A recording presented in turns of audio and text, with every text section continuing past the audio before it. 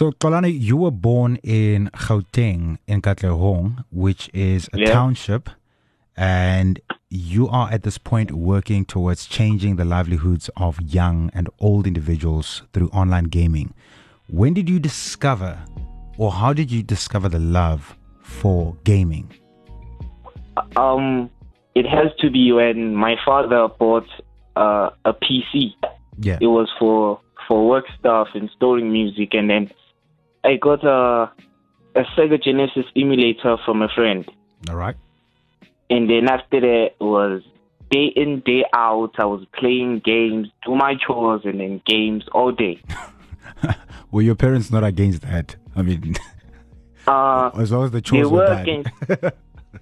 Yes, that was the point. Just do my chores, and then after that, everything was all right. All right. So now you believe that, gaming can tackle the current unemployment issue or issues in South Africa. The question is where and how. I mean, people see gaming as just, a controller or keyboard, log online, internet, fiber line connection.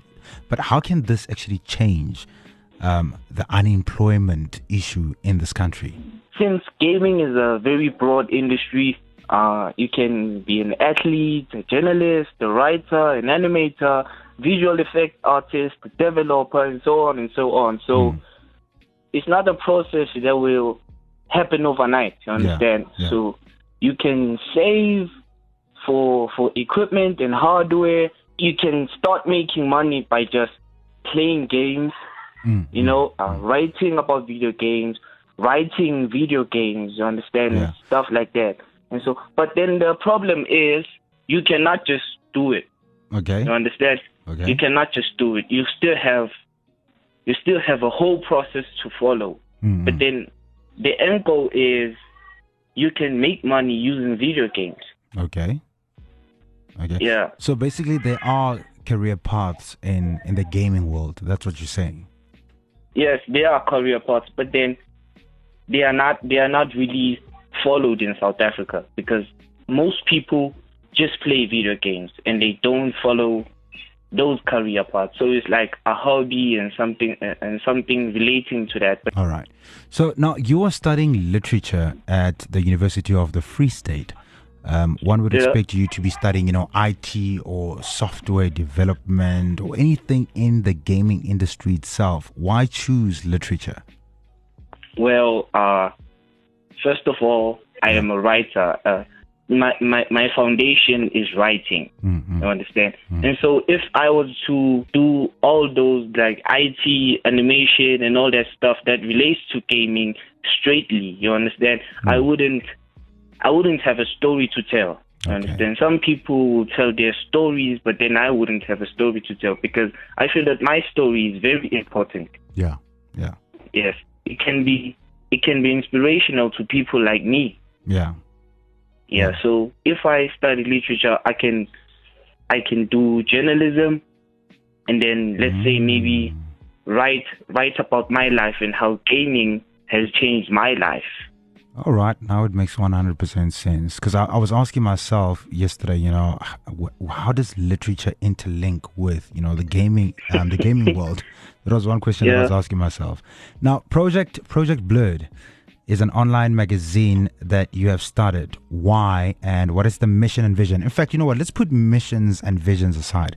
Let's focus on purpose because I believe when you start something, there's always a purpose behind it. What is the purpose of Project Blurred? Gaming, in my side, did a lot for me. You understand? I was in a pretty dark stage in my adolescence. Yeah. You understand? Yeah. And so I want to educate people from my community. You understand? Yeah. I want to educate them that gaming is not just a hobby. It can deal with mental health. It makes you find yourself. Understand? Because there are very many different genres of video games. Yeah. Understand? And so you can find your strengths and your weaknesses. And then another thing was that it is a tool to solve problems. Yeah. You understand? Yeah. It can battle depression, keep the mind working instead of using substances that can ruin one's well-being and life. So now, since you're speaking about that, in what positive way did, gaming tackle your mental health problems or your identity crisis, if I put it like that? Because I understand that, coming from the township, you did come across, challenges, and there are a lot of things. There are drugs, there are gangsterism, there's so many things in township, so much peer pressure from your peers, the people around you, basically. So in what way did it change or, stimulate your mental health? Okay, so it is said that an idle mind is the devil's workshop. You understand? And gaming is the enemy of an idle mind because it keeps you busy. Understand? It keeps you busy solving problems and over that. It's either you can be stressing over a boss fight that you can't get through, or stressing about not having a new game to play. Yeah. And in the case of identity crisis, to me, it felt like a safe space. I always felt like I'm out of place. All right.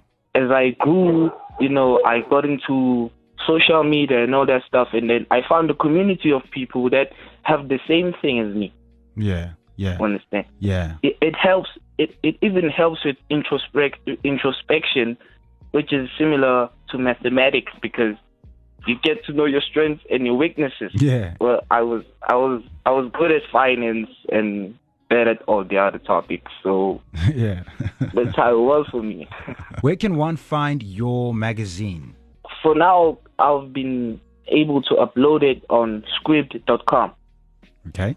Scribd.com. Okay. Yes, it's scribd.com, and then you can put Project Blerd. The Blerd is BLERD on the search bar, and then the last two issues will show up.